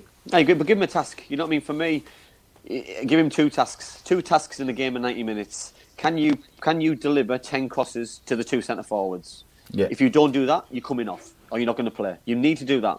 Can you get 2 shots in a game? If that happens, you've got a player who's potentially setting 10 chances up and is having 2 shots. So he could score 1 goal a game. He could have 2 assists. You know what I mean? But at the minute, it's a little bit all over the place. And how can Murphy set up or score goals when he's sat on his backside? Spot on. Kelly says there. He says she said he did awesome against Reading and Middlesbrough at the end of last season, and I thought he changed. He was the catalyst almost for Cardiff having a good end to the season because he injected some pace in it, didn't he? At Middlesbrough, he was. I wouldn't even say he was awesome. He was just unbelievable. He was unbelievable. He had everything in his game, and then he got his reward in the last minute of his goal when breaking away. Middlesbrough had left some big gaps, and he beat the back 4 for pace. Is this from Reese now, and I agree to a certain extent, but in my opinion, what I'm going to read now, that's up to the manager to get past it. So Reese says on the YouTube chat, Murphy's problem is you can see what type of game he's going to have from his first attack. If he beats the defender, then you know he's going to have a great game. If he doesn't, his head drops, and then he doesn't show up for the rest of the game.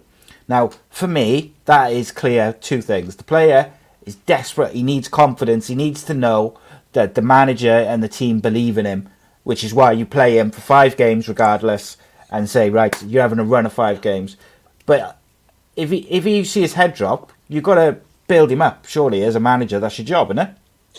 I look at it in terms of he's a winger. What's a winger's job is to beat a fullback, yeah.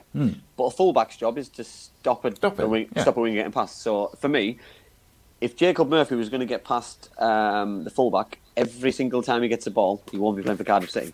So he's playing for Cardiff City because he doesn't beat the fullback every time. You know what I mean?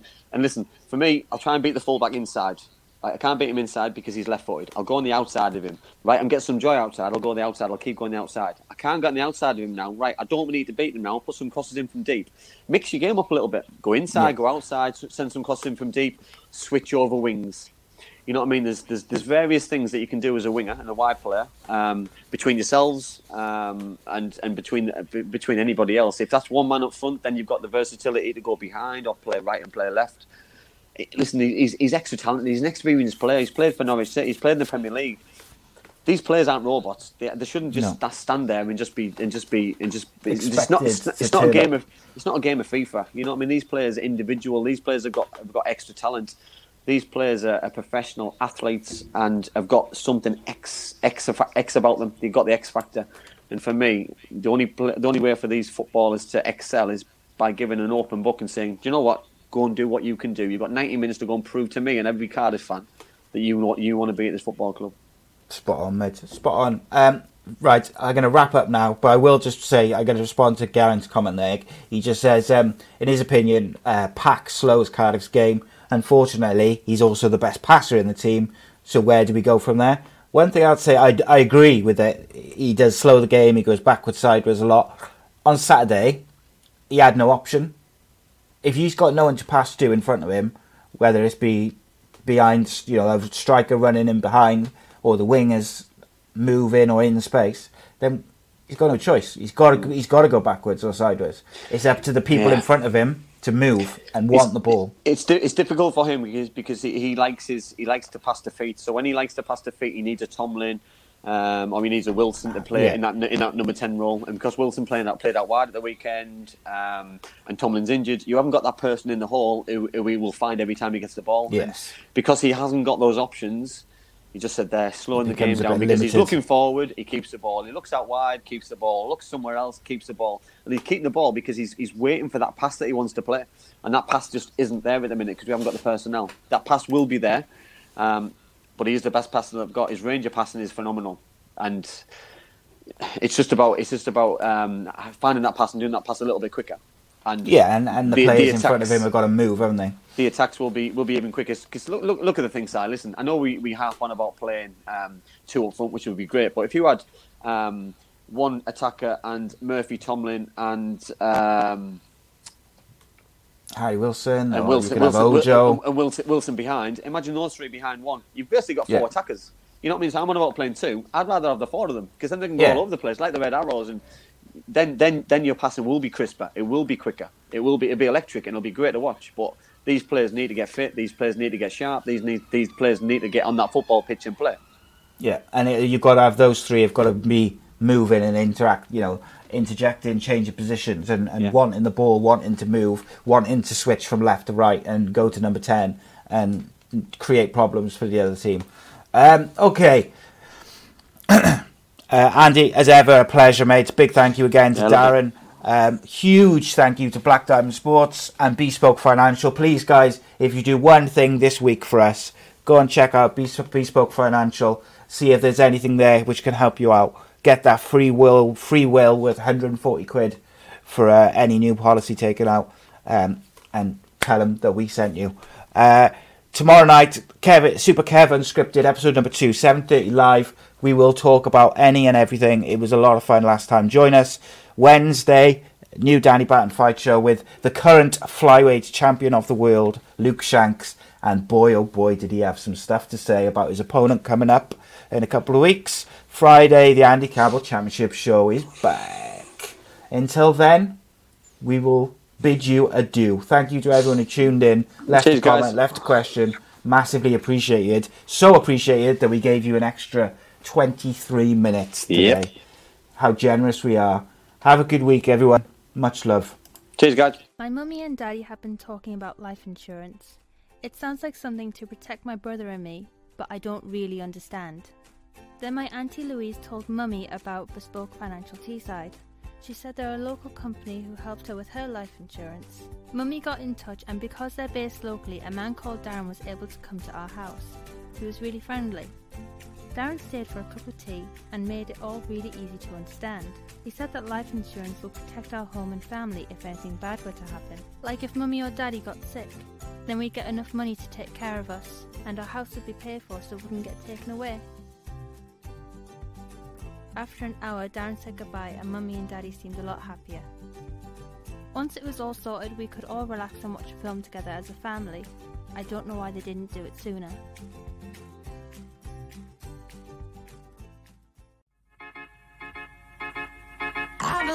I belong to you. I belong to you. Do just what you want. You're the one I trust. And I'll always be around when I need some loving, baby. No one else. Yeah. Let you down.